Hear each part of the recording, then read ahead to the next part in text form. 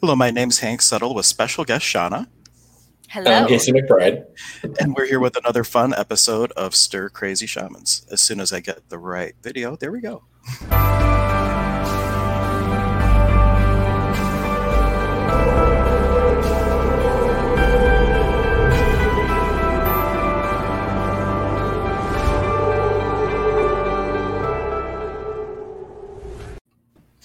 Thank you, everyone, and thank you, Shauna, for joining us. I'm so excited to have you on. How are you doing today? I am doing fabulous. So it's interesting because, Casey, are you in Ohio? I am, yeah, I'm in Rocky River. Okay. I normally speak to people not in Ohio, and when they ask me that, I'm like, it's good. Summertime came in Ohio, and it's fabulous. So that you guys already know that. So it's fabulous, isn't it? It is. I've been enjoying it immensely, and we're even going to be doing some of these episodes live out in nature because we got some new camera equipment to be able to do it. So it's going to be a lot of fun. And, Yeah, we hit our 100 subscribers, so now we can go live from anywhere in the world. We can be out in the forest doing our magical episodes and ceremonies and things. So we're very excited about That's that. amazing. The growth of this has been inspiring. Yeah. Yeah, it's been really wonderful. It's been a cool ride so far. And speaking of ceremony, that's how I met Shauna. I believe it was you came out to one of my Sonic Shaman concerts with Adam, and I connected with you there, and then you started doing some of your own work, and the next thing I know, you're traveling all over the country, inspiring people to step into their being, which is kind of loosely the topic that I picked for today because you're an emergence coach, and what you specialize in is getting people to really start shining their own unique voice in this world, which is the whole at the heart of our tradition, the Katari tradition of cross-cultural shamanism. Katari means your own unique voice in this world, and it's about people stepping into their personal power. Yeah, I'd love to speak onto our history really quickly. Yeah, absolutely. I'd love, actually, do I start a watch party from Facebook? You can. You find the video wherever you want to look at the video, like probably Stir Crazy Shamans is the best place to share it from or start it from. And then you'll click share. You'll click share and then start watch party. And then everybody will see you have the watch party. And we won't see their comments. That's the one thing. So anybody, if you want to make a comment or ask a question, you have to do it from the Facebook feed on Stir Crazy Shamans or the YouTube channel. If you do it anywhere else, we may not see the comments, and it's not that we're ignoring you; it's just that we don't see them. Or best bet, if any of that, just if you're on YouTube, we know for sure you'll see our comments there because we're on all different kinds of Facebook pages. So I feel like people might get confused as to which ones. But if you're on YouTube, Stir Crazy Shamans, then we will see the comments. Yeah, we'll see that for sure. We're also streaming to Periscope, which is like the Twitter version of this, so it's going all over the place. So pretty cool. Jeez. Okay, I will figure this out on the back end. So I think I'm almost there.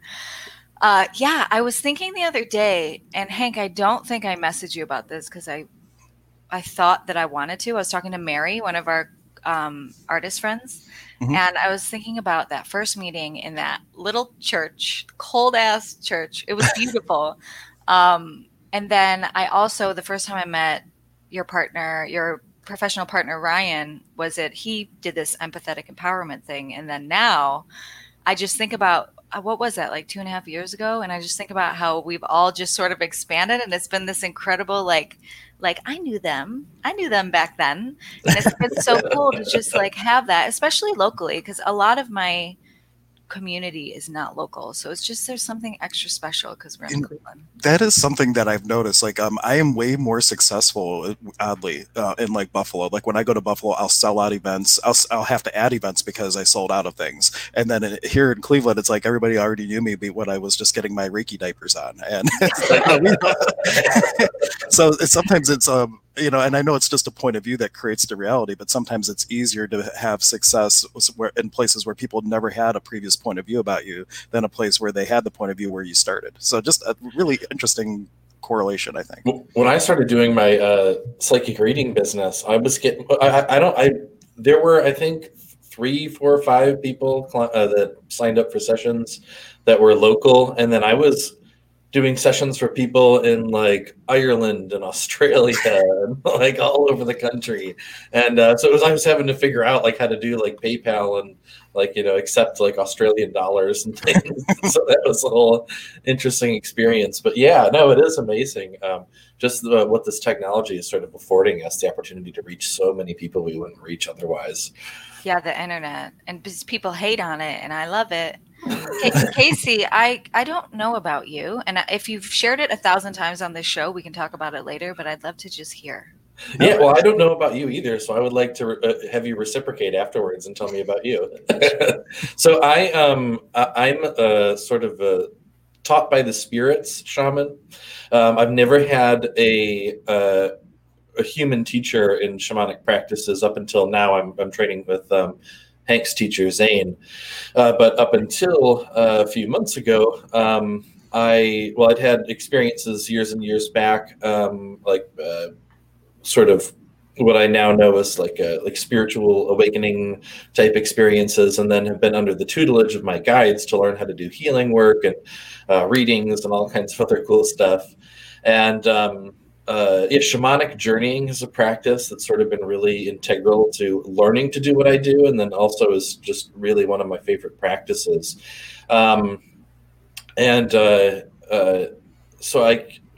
It's funny, me and Hank actually met, what was that? Like 8 years ago? It was before the first expo, and I don't remember if it was when Melissa had just bought Goddess Elite, or if it was when Pat and Jim still owned the store, but it was that long ago that we first met. It was a long time ago, and it was funny because I was just starting to decide that, all right, I know I want to do energy healing or the spiritual work for like full time for a living. Had no idea how I was going to do it. So I think I even did a Google like spiritual shops near me, and then walked into Goddess Elite, and Hank was there, and we had this really great conversation and decided at the time we were going to connect. But we never did. We didn't. It wasn't meant to be. Until about 2 months ago. Is my phone? Oh, get out. Yeah, we haven't talked until 2 months ago, and he Googled, I think, holistic centers or shaman holistic or something like that, and he found the HHH center, and then he saw my picture. He's like, I know that guy, and ended up coming in for a session with Ryan and myself, and then the rest is kind of history. The way that I've gotten to know Casey is by doing this show.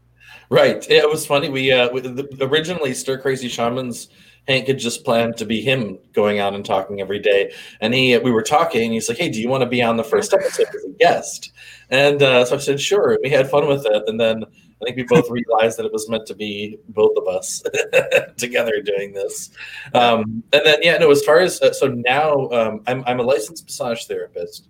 And I'm still doing a little bit of that with the COVID-19 thing. There aren't a lot of people coming in for massage, but because of all of this and massage therapy being shut down and having time to focus on other things, I was able to finally start a psychic reading business. And I say psychic reading, but it's really more accurate to say that I do like a type of mediumship.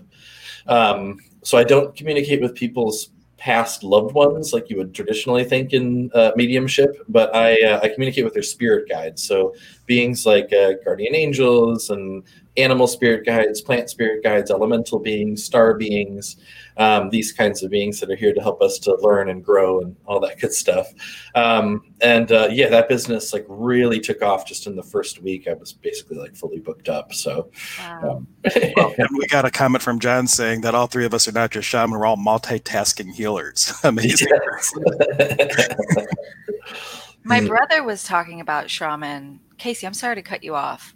No. It kind of sounded like the end of the. It kind of sounded like the end of the thought.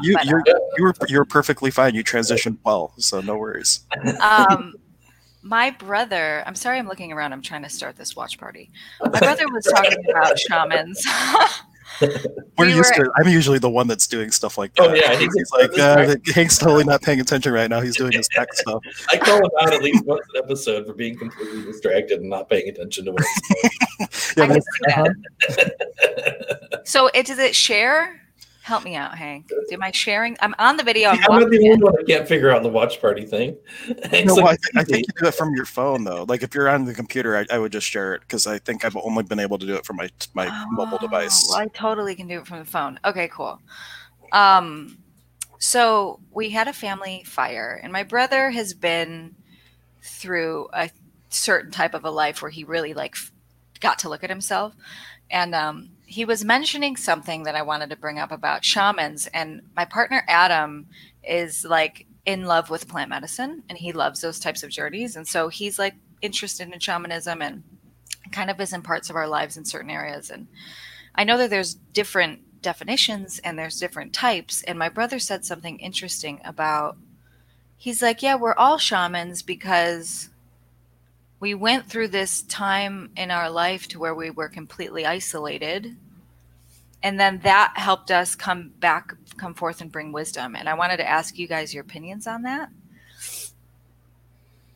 Did you want me to go first, Casey? Yeah, I'm letting that process for a second. So in truth, like we're all part of the same animated essence, and we all have access to have this in the world but not of the world experience. Just some of us choose to more vigorously go after that type of connection than other people. So in a way, all of us are shaman or have the abilities to be shamanic, we'll say it that way, but not necessarily everybody is wanting to be in the space where they're always in the world but not of it, being that redistribution, because a shaman really is the hollow bone where they're taking all the energies around them and redistributing them out through the cosmos. They're like a transistor of energy of everything they're coming into, like just being that bridge for people to connect to all the different worlds and everything like that. And not everybody wants to step into that. So in that sense, not everybody is a shaman just simply because they haven't chosen it, but everybody would have the potential to learn to be that if they wanted to. And we all have shamanic abilities or knowings and things of that nature. At least that's my take on it.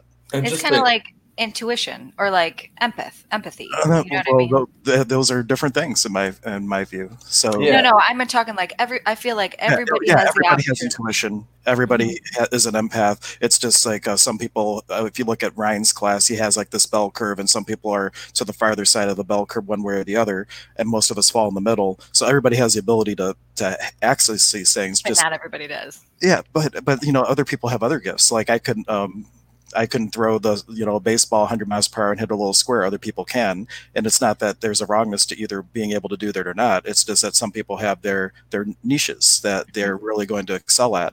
And so, though everybody is shamanic, they're not everybody is necessarily walking the path of the healer and being that for other people. So I do think it's important to touch what we're talking about when we say shaman. Also, so shaman, the word shaman It comes from I think it's the Tungus tribe, is how it's pronounced, in Siberia.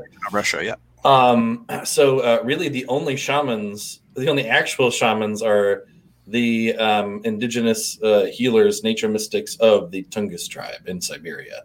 But shaman has become sort of this catch-all term for any indigenous like healer or nature mystic, basically. So we used it to refer to like a whole spectrum of experiences that these people have. But I like, so my sort of modern definition I like to give people, just because it kind of sounds nice to me, is I like to say that the shaman is the bridge between the worlds, right? So we're here in the physical, but we also are very aware of all the other multiple layers of reality.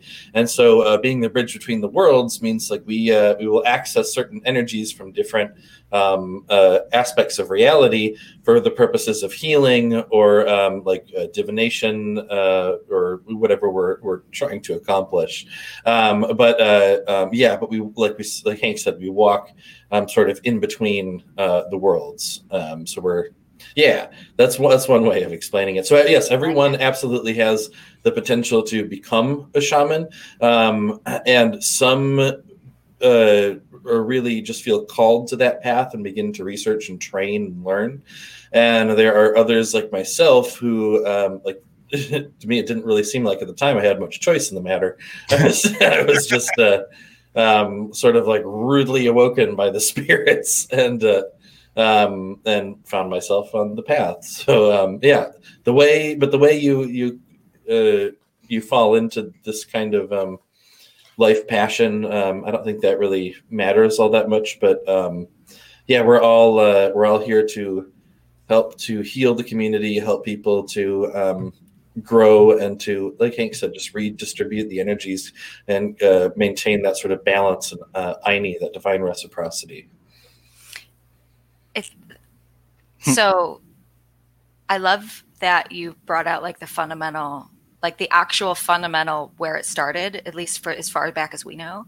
Well, that's not where all these practices started. That's just where the name comes from. Oh. But these practices of like indigenous healing and nature mysticism were all over the world in all completely separate parts of the world, well, seemingly separate parts of the world. So similar, very similar concepts and like things were being done in like North America as they were over in Siberia or in like Africa or South America, like the same, many of the same core principles and practices were being discovered in these ancient civilizations. I am, Casey, you don't know me, and I'm not even sure. Maybe Hank knows this a little bit. So I started the watch party, and I'm going to put my phone up here to see if I can like look up and see comments. Oh, that's very sneaky of you. So, okay, there's 3 things that are coming up that are very interesting to me. First thing is I'm a nerd for ancient culture and ancient lost civilizations. Like, can I swear? Preferably not, because iTunes will yank the episode. I'm an effing nerd for that stuff. And it's so interesting because I've been studying this now since like 2011. And just recently did I actually see what they're trying to say, that like way back before written history, the world was very similar in a lot of ways to have this like global civilization. And so I saw it through like architecture, belief systems, creation stories, like the similarities. And now you're telling me that the ritualistic,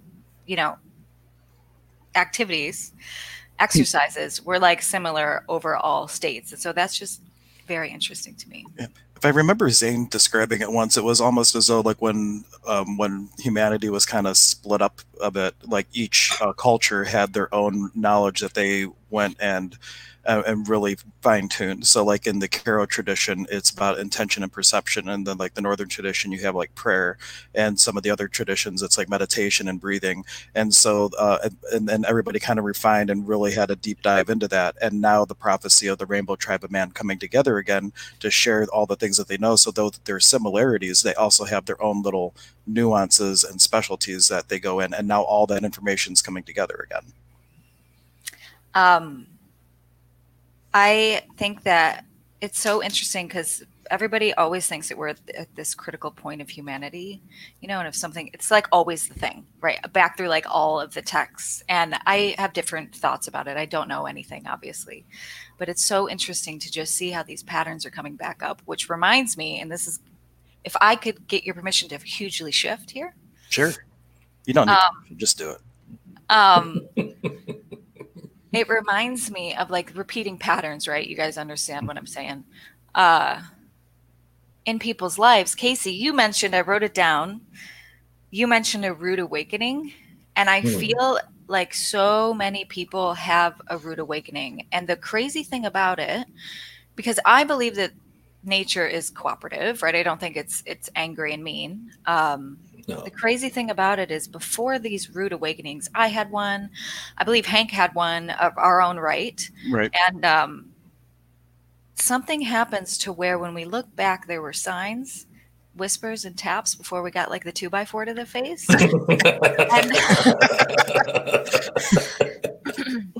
And I think in my work, at least, I work a lot with like emotional management, emotional freedom, habit forming, and like how the emotions take part.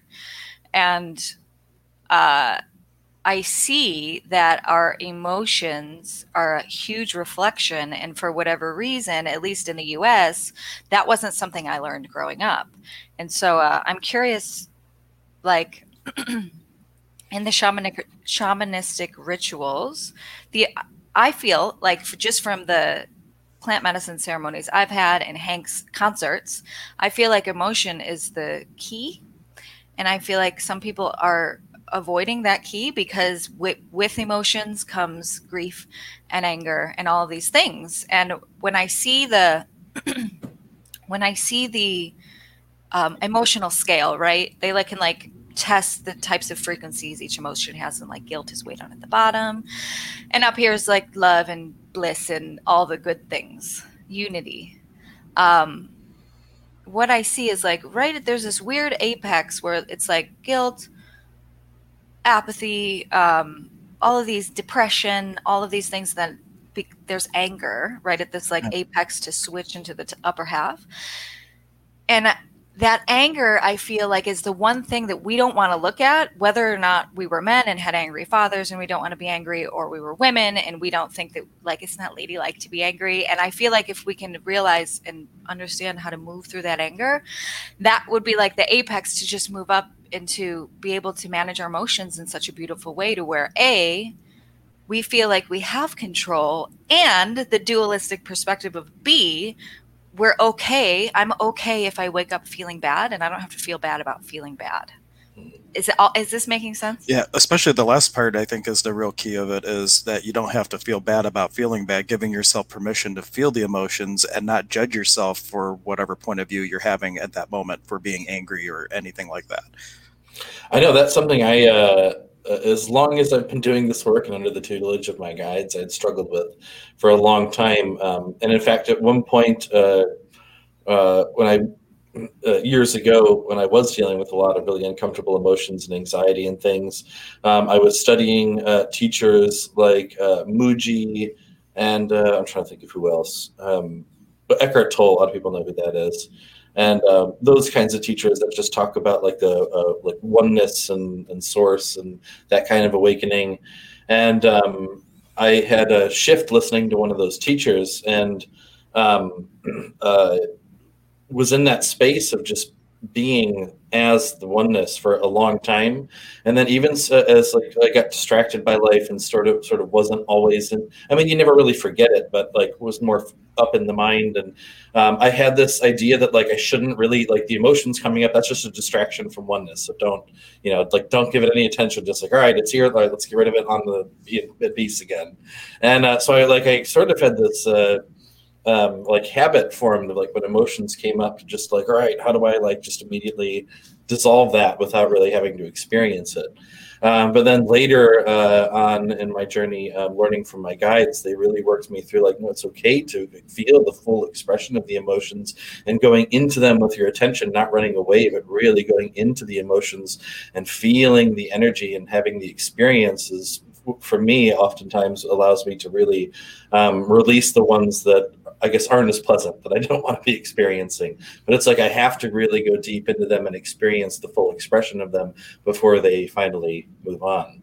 And that was something that took me a long time to learn. So I don't know if that's more like kind of what we're sort of alluding to as far as allowing ourselves to experience like anger and being okay with consciously experience, because a lot of these things in Access, we would call them distractor implants. And when you get angry, if you allow the emotion to rule, you're now in a state of reacting instead of responding. And afterwards you go, oh, that so wasn't me. Why did I choose that? And it was because you weren't fully conscious and present with where you were at. And instead of the anger being a potency for you to facilitate change and possibility, it became a reaction thing. And now you're doing damage control. So there's like a skilled and unskilled application of each emotion. That is what is so interesting about anger to me. And even though I'm speaking about anger a lot, I don't specifically just like work with anger. I'm just going to open my window. Anger, as far as I've learned it, and let me just be clear to the whole audience, like I am educated, self-educated, and I speak off of my own experiences and like the things that I've learned. So what I've learned about emotions and anger are like, I teach people how to identify what they're feeling so that they can like calibrate to a different state. And anger, when you think about it, and when you think about like those super low emotions like guilt, grief, depression, there's not much movement in the body. You're not really feeling a lot of energy there. To where anger, to not only from what I've read multiple times, what my experience is anger is that first emotion where there's energy in the body. That's what people punch. That's what people run. That's what people work out when they're angry, and it's like, how can we utilize, like, it's just energy. It's just neutral. How can we see that and become the witness? And rather than like, something I like to do is say, and this is for any emotion, is become the witness, and rather than saying like, I am angry, it's like, I'm experiencing anger, or I feel angry right now. And that seems to be a really good creating the space. So then you can take that energy and either like just allow it to express itself, scream in a pillow, you know what I mean? Or like utilize it creatively. Do you guys use anything like that? Personally, I do. I like just saying I am. I don't like putting anything else after that, because anything you put after that is a limitation. I am ... Only there's no end to the possibilities of what you are. But if you start identifying with I am this, I am that, it's kind of putting you in a box. And I specifically had a bad taste in my mouth with I've been in recovery for 12 years from alcohol, and they always want to say I am an alcoholic, like when you introduce yourself. I'm like, that never resonates with me. I feel so much better just to say, like, I'm Hank and I cannot safely drink alcohol. Yeah. For the safety of myself and others around me.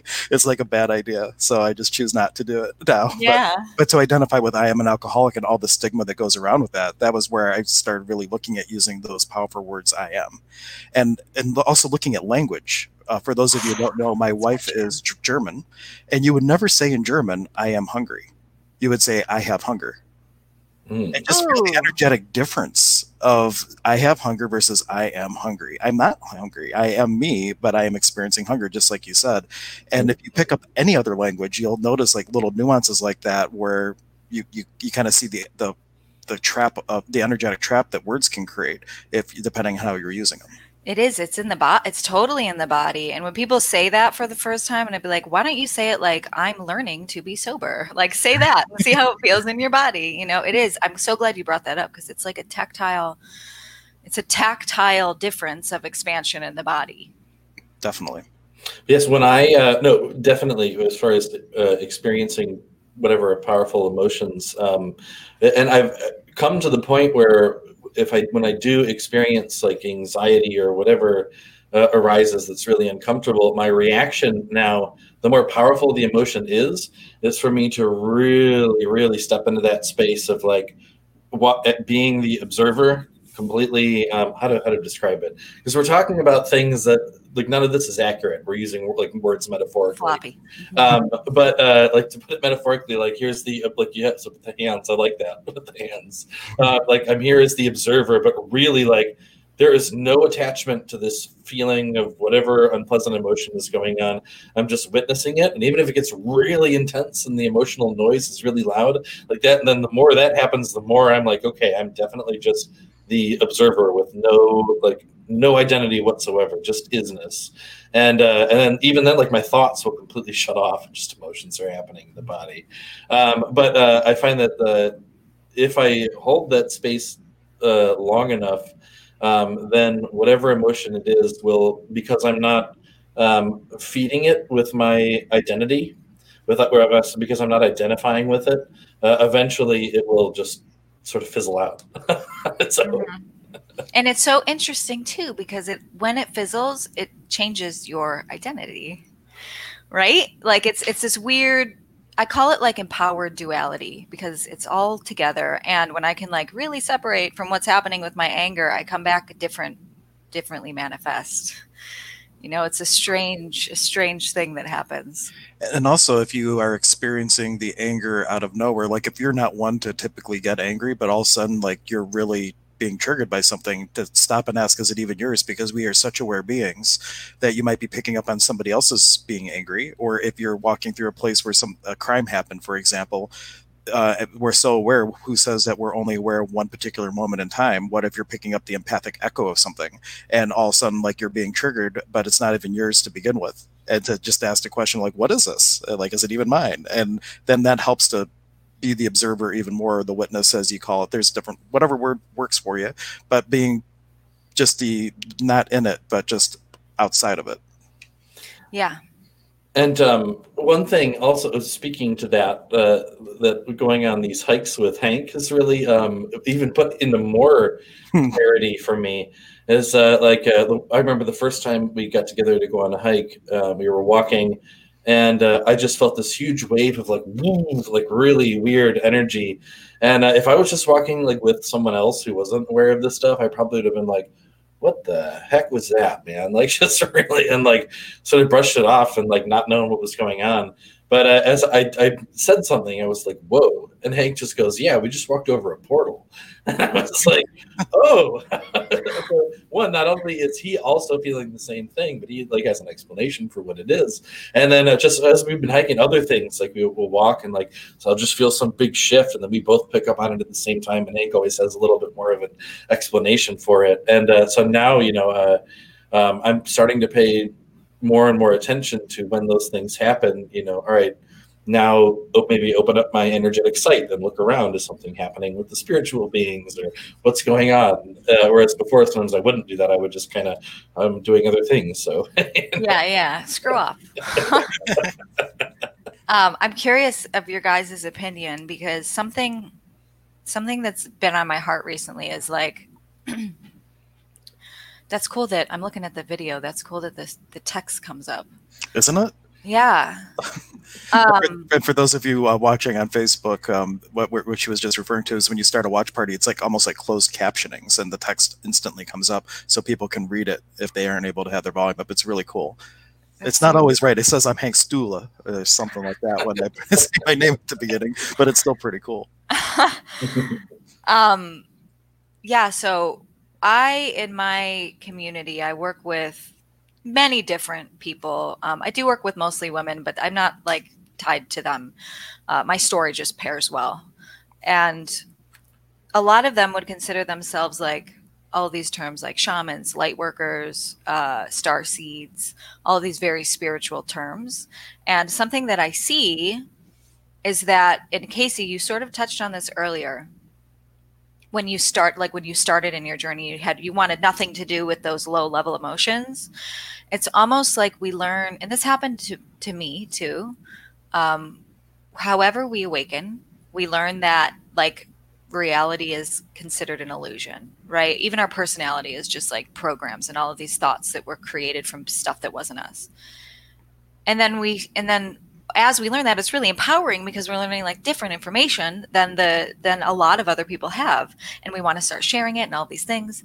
And then this point happens that I see where people learn the different information, they make sustainable changes in their lives, or they just make like big changes quick because they see that they have this power. And then at some point, the illusion becomes like all encompassing, and then they're not grounded in the fact that, hey, I think like we're all human right now. And so how can I ground in the fact that all of this is illusion? And I see that challenge with a lot of people who are taking a certain type of a path. And where was I going with this? So like they make a lot of progress and then they kind of fall back into their well-trodden wagon rut, or they get held by the illusion. Is that where you were going with it? Or they get stuck in the illusion? Yeah, because it's kind of like stuck in the quantum where nothing actually happens, but you just like see all the possibility and you're not taking any actions and like creating your own habits, and like that empowered, like bringing both the integrated way forward. Okay, I think well, at least I think I can relate my own experience to what you're talking about, because along with like not wanting to experience the lower level emotions, I would also get to the point where it's like I would go back and forth for a while, where I would be like really involved in doing healing work and like communicating with my guides and like learning to fine tune my energy manipulation skills and do all this stuff, and then like improve other aspects of my life and manifest all these amazing things. And then I would fall into like, okay, like just oneness and just like, I don't need to do anything because I'm perfect. It's all perfect. And then just being in that space, and like I've experienced a lot of peace and everything, but then like I wasn't doing anything with anything. And so I would kind of go back and forth. And now I'm like, again, finding this balance of knowing that, yes, we are always the isness, but we're here experiencing these bodies and this world of beautiful form, because it's awesome. So definitely there's some sort of balance that needs to happen between, being as the isness with infinite possibility and actually like enjoying the full expression of what's going on around us, and like consciously choosing to do things to better our lives. But if I heard correctly, it's more that they're consciously choosing to a point, and then all of a sudden there becomes like this blind spot where they start to not make conscious choices. And my feeling on it is that a lot of the peer pressure around people. It's like, well, how much change is enough change? Like when I was starting to learn all my different healing modalities, my wife was like, well, can't you just pick one? Like, why do you have to keep learning all these things? I'm like, because that's what I do. And it's kind of feeling the energy between, like, as you step into this, like, well, this is good enough versus how does it get any better than this, to use that access tool. And it's like, well, you had all this change, you've come so far. Now I can kind of like, sit back a little bit. And once you start to sit back, you're not asking the question anymore, well, what else is possible today? How could I create even more and change this world even more today? Instead, they're kind of coasting, and there's only one way you can coast: downhill.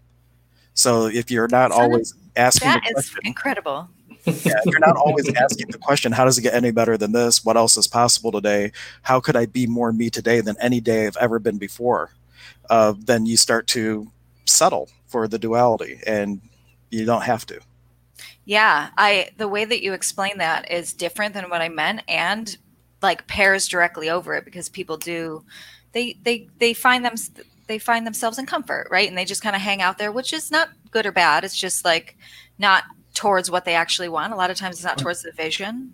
And that kind of stuff sticks us even worse. Like something's not working for you, you go out of your way to make it better. If something is working for you, we don't always ask, well, this is so great, how does it get any better? And the universe is just waiting to show us. But if we never ask that question, like the next thing never comes.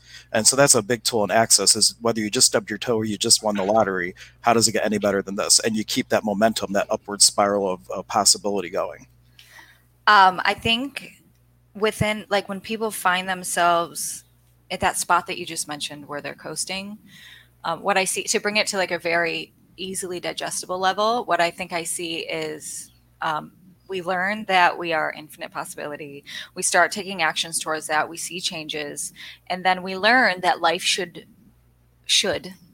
that life like gets to feel good, right? That life gets to feel good, and we get to do things with ease, and we get to like just float, like least resistance, right? And then they wake up one morning and they want to start working out, or they want to start, I don't know, not drinking coffee in the first 10 minutes. And they feel that resistance and the not yucky feeling, the gross feeling. And then they're like, oh, well, this isn't aligned. So I'm just going to like do what feels good. I'm going to sit here. I'm going to drink like this Dr. Pepper. And then they're harming themselves, because there's some kind of distinction that gets to happen of like, where does this not feel good, but is actually for my highest good? And something that I like to, does that make sense so far? Yes, it does. Something that I like to teach, again, from my own experience, is like, and Hank can vouch to this, because I think it's a part of access, where when we tap into what we want, or if we're like making a decision, does it feel expansive or does it feel contractive? And I've noticed that if I want to create a habit, or if I want to like, okay, so one of my targets right now is to write Adam a check for $50,000 and retire him, and at least for a year, and let him like do his own thing. And so when I think about the steps that it's going to take to get there, there's a little bit of contraction, because it's growth, and it's like showing up, and I wasn't an A student. Like, I'm figuring out how to do it good now. And, but there's this weird veil. Let me try to land the plane. There's this weird veil where when we're trying to create habits, like we're trying to switch our personality a little bit, and it feels gross. Like, I don't want to meditate, or I don't want to work out, or I don't want to stop drinking pop. Like, pop makes me feel good. Beyond that, does that feel expansive?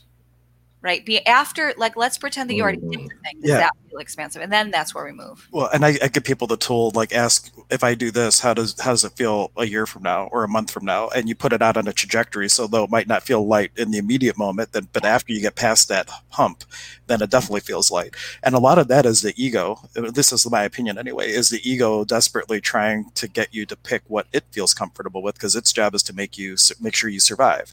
And it knows that you've survived your worst day of your life, and will let you repeat that if you allow it to manipulate you into that. But something new that you've never done before, that's a new possibility, the ego's like, I don't know the outcome. Don't do that. And that's where like the fear, anxiety, the distractor implants come up, because the ego, edging God out, is desperately trying to get you to pick something else that it knows you'll survive. So it's interesting that you the image that, I don't know if you said this on purpose, but the image in my head is like, that applies opposite too, because some things that feel expansive right now, like I use the example of cheating in one of my calls. Like cheating on your partner might like feel really good right now, but let's go a month ahead of the time, and then it might feel like really, really terrible. So it's interesting that is reversed. Well, and the greatest truths are paradoxes. Birds of a feather flock together as a one-ality truth. Opposites attract as a duality truth. So are you choosing from the place of oneness and you being an infinite being, or are you making a choice from the place of polarity and duality? And that has a huge impact energetically of what you're choosing to. Mm-hmm.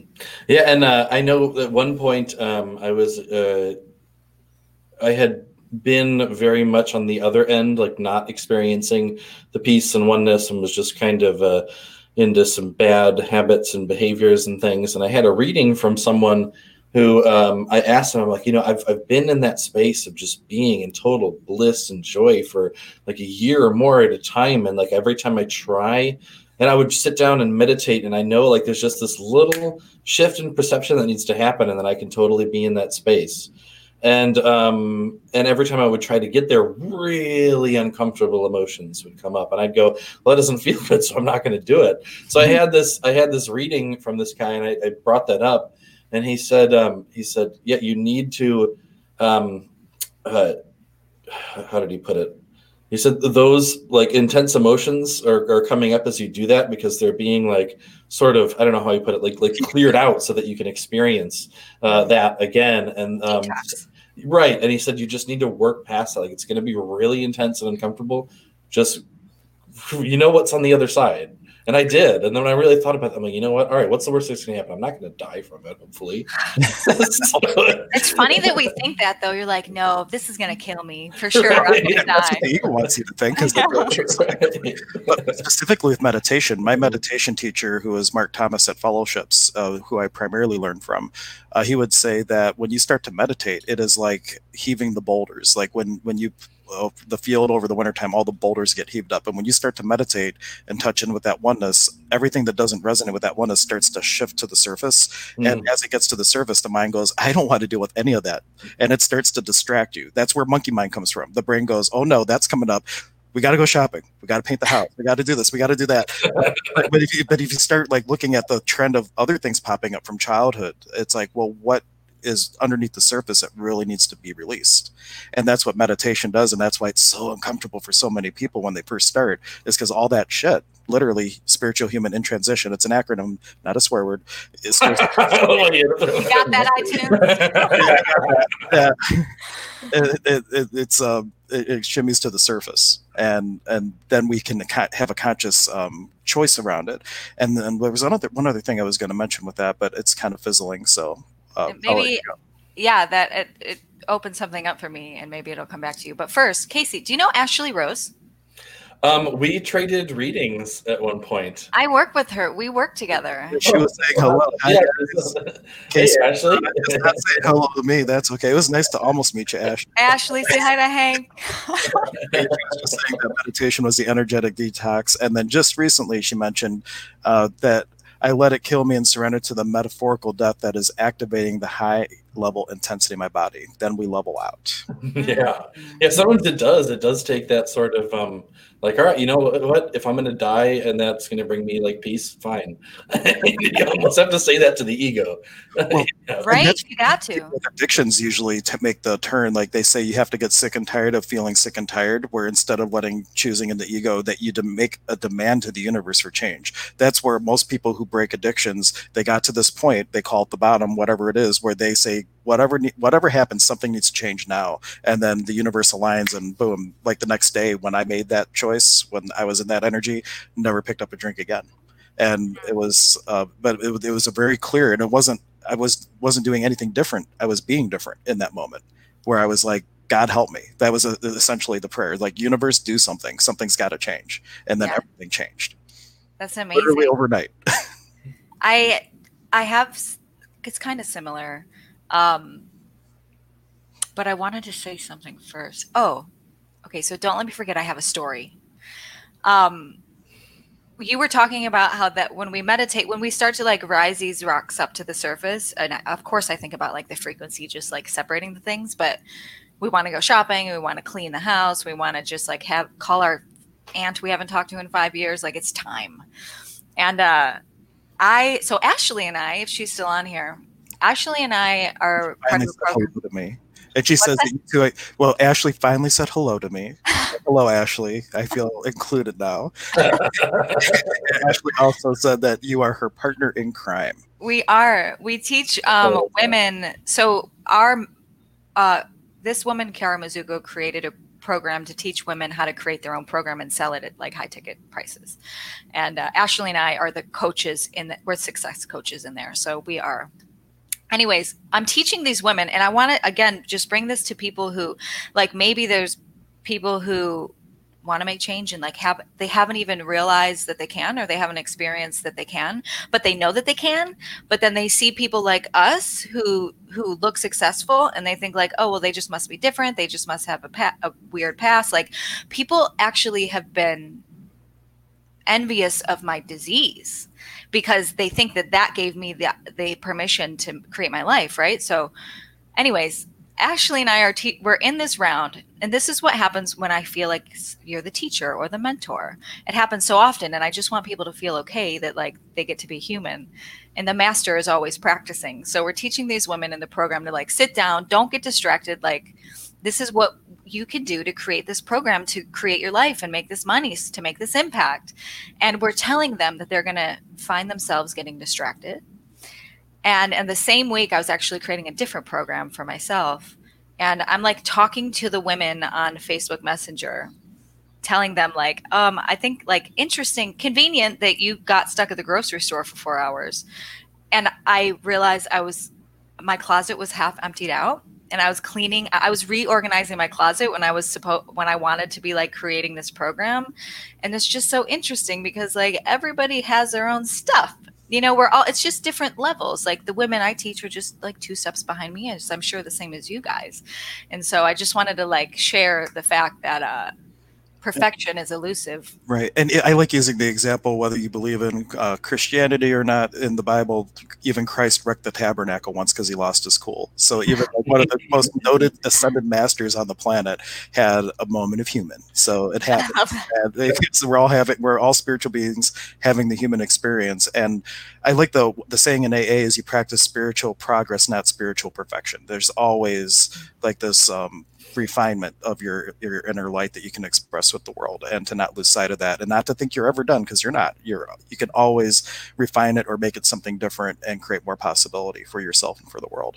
And one of my the teachers that I followed for a while, Muji. If you guys haven't checked out Muji, check out Muji. I love the name. Just because of the name, I want to go look him up.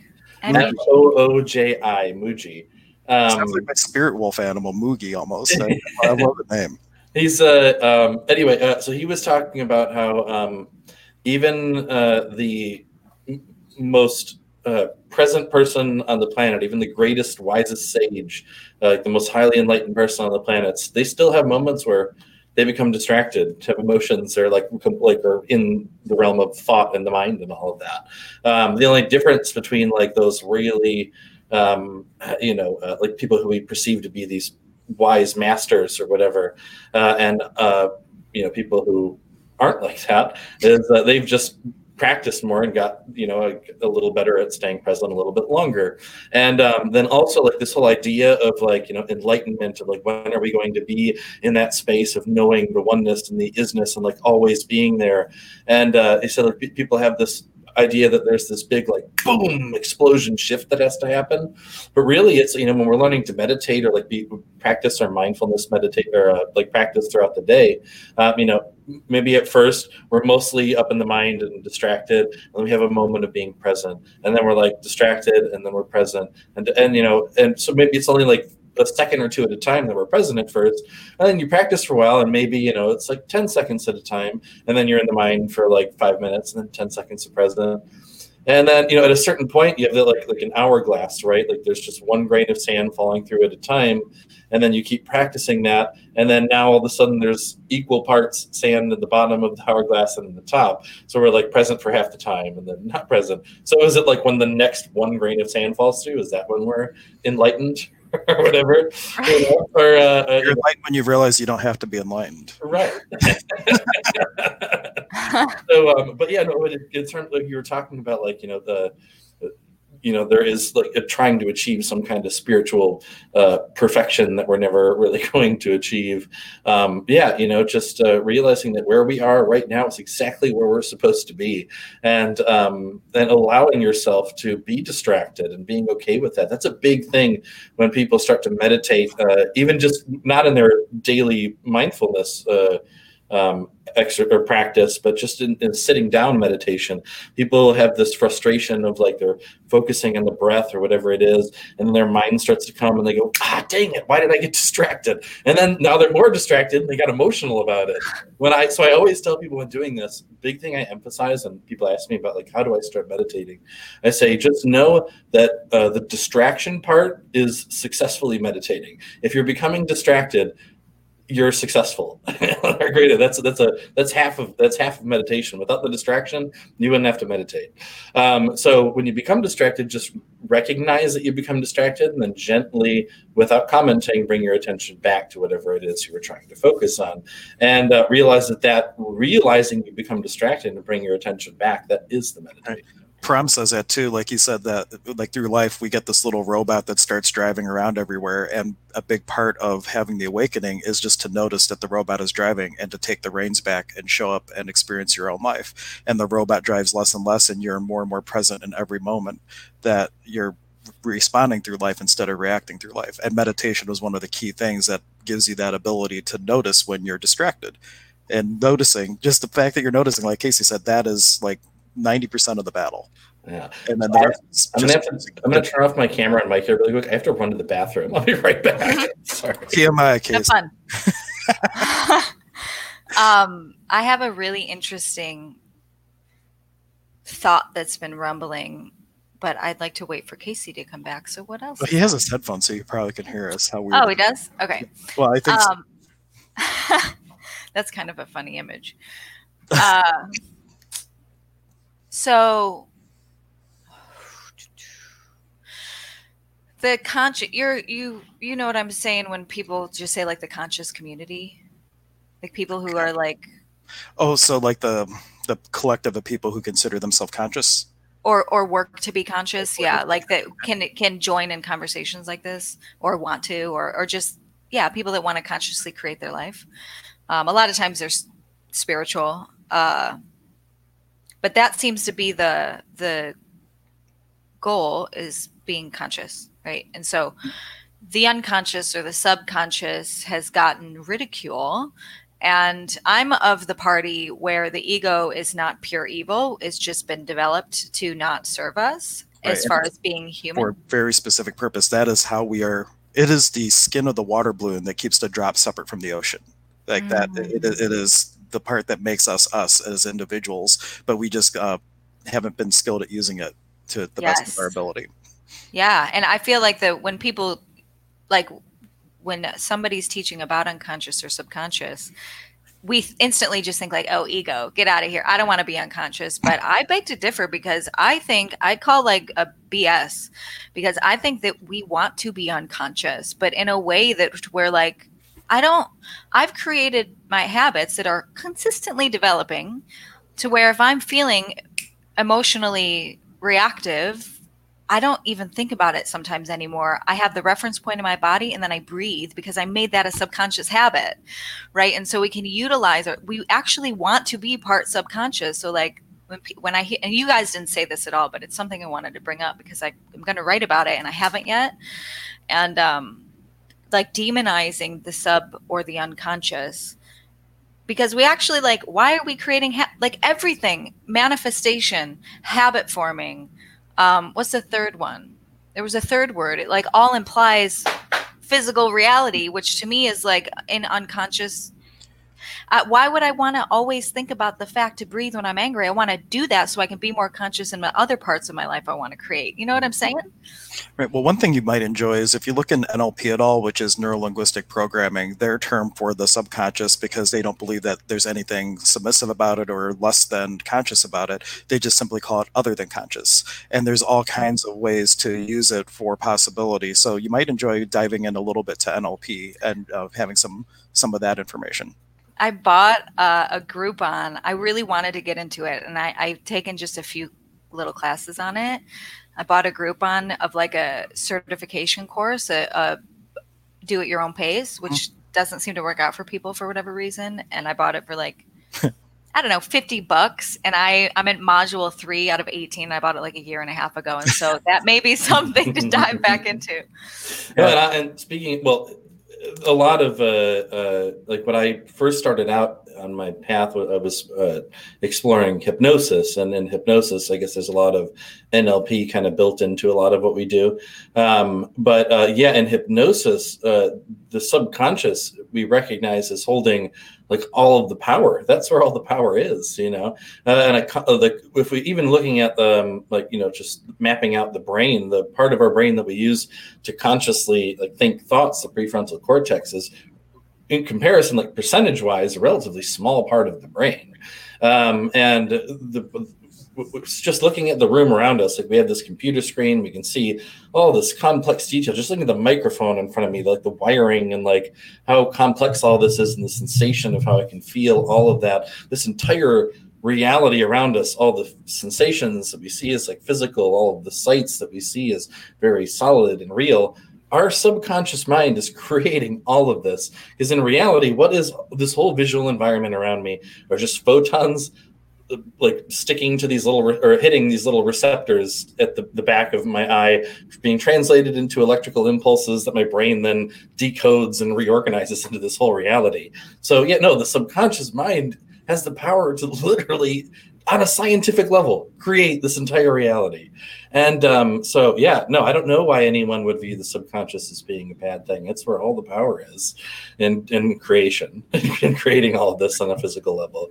One thing that I like to say from the shamanic, or at least my point of view from the world of shamanism, is you are the conductor of the orchestra. And in order to be able to create to your greatest potential, you need to know or be willing to experience how you could have every instrument play do what it's saying in part of your song, and not to turn a blind eye to anything, because in a sense you're cutting off part of you. If there's anything that you say isn't good or that you can't work with, won't work with, that's one aspect of you that you'll never be whole now, because you're not willing to look at it or learn how to use it skillfully.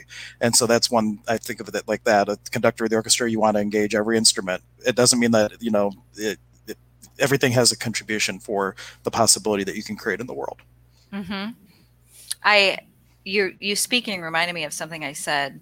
It's going to sound like it doesn't relate, but it triggered me to remember, at least. We were talking earlier, and I want to just make a correction.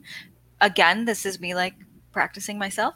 I talked about people being envious of my disease, and I'm just going to switch that to people being envious of my history because I don't identify with that. And it's interesting because I can feel it in my body right now, being like, oh, I am here. I'm right That's like here. a third-party secondary gain. I mean, so there's this thing called secondary gains, and there might be other words for it, where people love their disease for the benefit that it can give them. And it's kind of like they're envious of your secondary gain, in a sense, that what you were able to create from the muck. But they could do the same thing. They have their own muck, and they could create through that too. Yeah, I feel like some people, I'm not speaking for majorities. I'm not actually a fan of speaking for majorities, but I feel like some people see the rude awakenings and feel like they must subdue themselves to just as much pain. And I don't think that that's necessary. No, not at all. You can become consciously creating at any moment. And I love Ryan's story for this. He kept getting these inspirations that he needed to quit this one job that he was in. He was doing a shipping clerk for this company, and they used all these chemicals, and he knew that it wasn't good for him, and he kept the job anyway. And finally he had like an episode at work. He had to go to the emergency room. He had like a really bad reaction to the chemicals, and he told his guys, like, what's up? Why didn't you tell me? They're like, well, we tried inspiration. We thought respiration might get the point across that he was finally supposed to quit the job. That was his 2x4, but he had signs so far up until that point that you don't have to get to the point of being sick and tired to being sick and tired. If you want to have the drama, then go for it, but then don't judge yourself for wanting the drama. But you could start to choose the possibility at any point. You don't have to go through hell. Yes, and that is the message, that one of my fundamental pieces, because it's really fun it's like fun to talk about the drama of getting to where we are, right? It's entertaining. And every time I talk about it, I just want to make it very clear that I have had incredibly expansive, spiritual, godlike experiences laughing. And like that is just as available and change my personality. You know what I mean? And so it's not, if we want to grow, we don't have to subdue ourselves to pain. But I tell it akin to the Phoenix Rising. And I actually have this team called Firebird. And I speak into my story, which is really dramatic. And I talk about how I don't believe in the theory of the Phoenix Rising. I believe that we keep rising, and we don't, or I should say, I believe that we don't rise just to crash and burn. And if we find ourselves crashing and burning, we can rise just the same. And I think that this is where people just get what is it called? Where they like to hurt themselves? Like, what's the word for that? Self-destructive? Masochism? Masochism. There we go. So I'm just realizing that I have a client I have to leave for in a little bit. So I may have to hop off here, but if you guys want to keep talking with me. I think definitely we want to have Shauna back on. That was awesome. Shauna, I don't know if we're friends on Facebook or anything, but reach out and connect, because I would like to talk a little bit about some of the stuff that you do. I'm really interested. Yeah, definitely. Oh, and I wanted to put up, for people to connect with Shauna, I think I have the right spelling and everything. Where did I put this?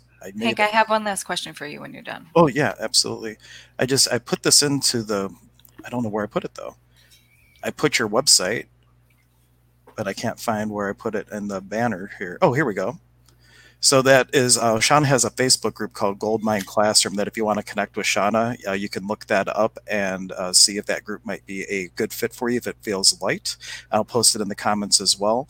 And did you have you don't have any other social media things that you want to let people know about, like YouTube channels or anything? It's just a Facebook right now. So the Facebook group is specifically for my favorite kind of people, and they're like nerdy and they like to pair the science and spirituality. If you're a nerd, then you can join, but if not, then I'm going to take Definitely it not. I do have an Instagram, I do have a podcast, and I do have a website, but right now everything is in relaunch, so I direct you to the group. Oh, cool. Well, yeah, I can't wait to see I can wait, but I'm looking forward to seeing how everything relaunches for you. Thank you. Me too. And Casey, did you need to duck out now before she asks me the question, or are you staying around for another minute? Yeah, I'll stay around for another minute. Okay. Okay. He wants to go for it. I bet he'd have something to add to this too, and it may open another can of worms, which we can talk about at another time. But I'm learning. So I'm not any educated professional, as I said before, and I talk about science, right? And so I have like my pharmacist friend, he kind of lets me know when I'm a little bit wrong in what I'm saying, so I can just like learn and fix and utilize the message correctly. And I feel this way with my spiritual beliefs too, like they're developing. I'm educated, just being self-educated. I didn't go through any kind of training. Like Hank, I know that you actually like went through the training and you learned the theories, and there's certain things like this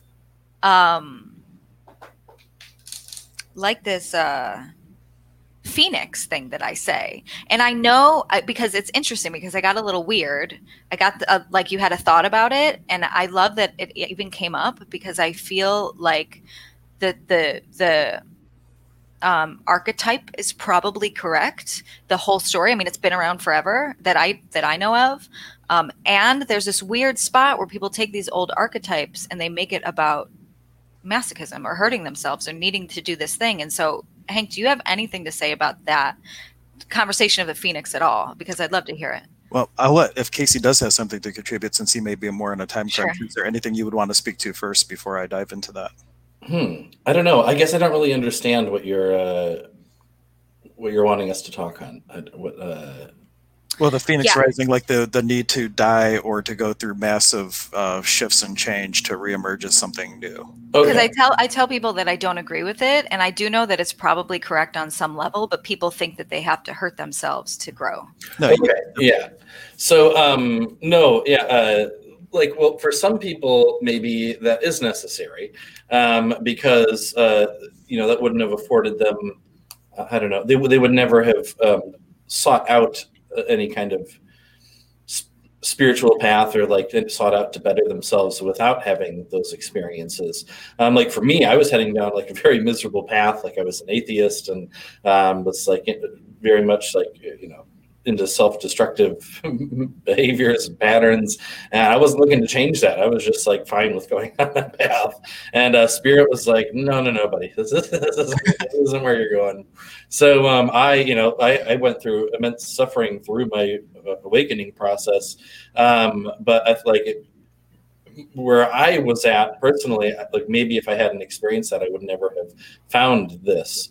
But if you're already at the point where you know that you could better yourself, or like discover your spiritual path, or you want to be a healer, or you want to, get better at meditating or find more peace or whatever, then you're already past all that. You're already trying to achieve it, so that there's absolutely no reason to go through any of the suffering. You can just, you're already realized that it's possible. So no need. So you're saying it's utilized, and then at some point it just doesn't become necessary? Well, I guess what I'm saying is that, like, for example, it happens both ways. One, either people are maybe so content and at peace, and they have like a really good life or whatever, and they never find the need to like discover anything deeper, and so there's nothing motivating them to change anything, or they're so content with being miserable that they don't see any reason to change, and maybe like, so the universe goes, all right, well, you need this really intense experience to make you realize, like, all right, what's going on? Let's figure this out. But for people who already recognize that, finding deeper peace or discovering their spiritual path is a possibility, it's something they're trying to achieve, and then thinking like, but I need to go through that suffering that you went through to get there. Like, no, maybe I just had to go through that suffering to get me to realize that was something that I even needed to be looking into. So if you already realize it's something to strive towards, then why feel like you have to go through the suffering? I feel people utilize that in long-term patterns. Even if they're successful, they're just like, I always just crash, and it always happens. And it's like, does it have to though? Well, think of all the success stories that we have from people who are really rich and things. Like, how many times did they have to file bankruptcy before they became successful? And where do we buy into the point of view? If I really want to be successful, I have to fail this many times before I can have success. And that's just a point of view we buy into, and your point of view creates your reality. So if you have the point of view that I got to crash and burn 10 times before I'm successful, then that's what you create, but you could choose different. It's not this is a whole different kind of can of worms because I have to run away soon. I don't have time. Nice to meet you. Yeah. No, but I was going to say, I think a lot of those stories that were told about, like, you have to work really hard and you're going to fail over and over and over again before you finally find your success. I think those are, like, in a way, programs put in place purposefully by people in power to keep the majority of people from actualizing massive success in their dreams and things. Because if we're programmed to think that we're going to have to go through a lot of suffering to find success, then a lot of people are going to go, well, that's not worth it. I'm not going to go. I'm willing to settle for my little corner in the world then, instead of demanding more. Yeah. But that doesn't have to be the case.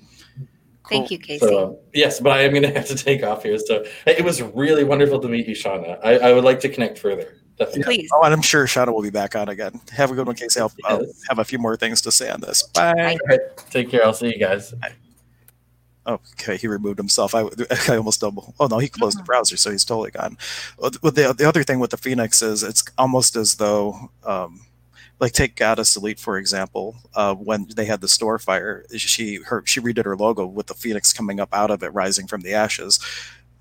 Life dealt her that experience, and if you have had your whole world crumble around you, you get to reaffirm and say she could have done anything. She thought about going into forensic accounting and doing some other things from her background, but she chose to recreate the store better and like being all in with what she was choosing. So what if, when you do have these experiences of the Phoenix, it's about a time where you can truly put out to the universe who you're going to choose to be in the world, congruent with all levels of being. You could choose to do anything after something like that. And what does it say about you as a being and a person? So those are huge defining moments of who you're going to choose to be. Do you have to have it? Absolutely not. You can, and I think the other thing with it is sloppy. I want to use the word sloppy manifestation, because how often do I have a reading where someone says, do you see me having a new job? And it's like, you already know they haven't done a resume. They're not even looking. So people are putting intentions out to the universe and then doing no effort on their part. So it's like, universe, I would love to live somewhere else. I would love a new job, but they're never asking the question, what can I do to row my side of the boat? That's the analogy I use. So if you're like, the universe has one oar, you have the other one. If you're working together, you're making progress. You're going where you want to go. If you tell the universe to do something and you don't even have an oar in the water, your boat goes in a circle. And it takes the universe a lot longer to create something different for you, and sometimes it shows up as what appears to be destruction because you didn't take the part of you actually co-creating with the universe. You waited for the universe to hand it to you, and the only way it could hand it to you is through a layoff or through something else. But it brought you the circumstances that put you in a place where you had to choose and start rowing. That is kind of like my analogy for that. Yeah, that it's beautiful, and it pairs well with the way that I think about it, because it's not, doesn't mean we're wrong if we crash and burn. It just means that we can just, like, everything is an opportunity, and especially the slingshot effect that can happen in the burn is very real. How much time do you have? I have. We can keep going. Okay. We can also plan for another one, because this has been really great having you on. You are very well spoken, and you have a lot of great views on things that pair well with us. I love the terminology you use. It pairs well, like a fine wine pairs with us. Yes. We pair well together, Shauna. I just have one last question then, unless it goes to places, and I'd love to come back on. You guys have like all these shows now. It's incredible. The thing that I find challenging as a leader, and I'm assuming you consider yourself a leader in certain situations. Like, of course, I'm not a leader everywhere, but I am as far as my career is concerned. And to pair off the Phoenix Rising, the thing that I find challenging is speaking into the archetypes of pain, which give us an opportunity. Like, they always give us an opportunity to grow, right? Mm-hmm. Or speaking into the pain of even my story. And how do I want to say it? If somebody's like 3 steps behind me and I'm like, hey, this is the path. Like, hey, I've been on this path. Yours is probably going to be similar. Like, let me show you where to jump over this thing and not walk in the mud and all of this. I find it challenging to speak about that pain and then keep it in there, that it doesn't have to be that way. And I wonder if that's something that you find, because I don't want to reinforce the fact of, hey, you better hurt yourself to move forward. And I feel like so many leaders, at least in my community, thought leaders say that, and I just don't. I'm like sticky right there. Right. Well, it's sometimes if you're going into like the story of what caused the pain and things, like you're reinforcing the victim mentality. And so like in like soul retrievals, for example, there's different ways to do it. But the main thing is you need to know what happened, where it happened, and who it happened with. But you don't want the context of the story, because that reinforces victim. You're just asking for kind of like these little coordinates of where in the ethers do you need to go for the soul piece. But you're not giving the client the opportunity to really dive into the story of it, because that can reinforce the victim energy. Or with pain, were you referring to physical pain? I wasn't. Any kind of pain, like mental pain, just moving, because there is a truth that we move into our edge to expand, right? And people use different words for the edge. They call it pain, they call it stretching, they call it being uncomfortable. Resistance, a feeling of tension, like we were talking about before. Like, oh, exercising feels tense, but the end result feels light. And some people think that all of those terms equal pain. Right. Well, that could just simply be a shift of point of view. Like if they have that point of view that it's pain, that creates your reality. But if you can step out of, that's an interesting point of view, that I have that point of view. That's an access tool. That there you can step out of the judgment of what it is. And that's what they say with empaths too. You name it, you claim it. You're aware of an energy. Once you've identified it as anger, you've now claimed it, and now you're having the experience of someone else's anger. But for that other person, it wasn't anger at all. It was potency. And through my own filters, I label it, and now I have an experience that I didn't have to begin with. And the tool from Access for stuff like that would be interesting point of view, because it puts you in the place of being the observer, the witness, or whatever words you want to use for it, but you're not in a place of judgment about whatever it is that you're experiencing. Or to use Ryan's terminology from empathic empowerment training, it's the difference between sensing and feeling. Sensing is the awareness of an energy, feeling is when you've labeled it, and that's when you would have a bigger experience of it having to be pain. and something else that goes along with that is we have the point of view a lot of times that if you spend 30 years of your life screwing yourself up, you need to spend an equal amount of time fixing yourself. And it's not true. It can be an instantaneous thing. But you almost feel like if you don't have to work just as hard fixing yourself, it doesn't give value to the story that you went through. Right. Yes. So that I thank you for that. It's a part of my leadership that I just want to take very responsible. I just want to have a lot of responsibility for that message. So I appreciate that because I could use that with people. Yeah, absolutely. And myself. Awesome. Any final thoughts? Well, usually Casey and I go around and have like final thoughts before we go off, but I think we really wrapped up pretty well. Unless, is there anything else that if you had to tell someone just one thing, if they're never going to see you again, and then this last minute, tell them one thing that would have the potential to change everything, what would you tell them? So I have a metaphor of creating momentum in our lives. I was just said this on a podcast and it was really powerful hearing it back. When we see that we want to create our life, we see that we have ineffective habits and we want to change those ineffective habits. And my message is that starting the momentum of the car of change, it's the willpower is like just a little bit of muscle, like turning your key in your car.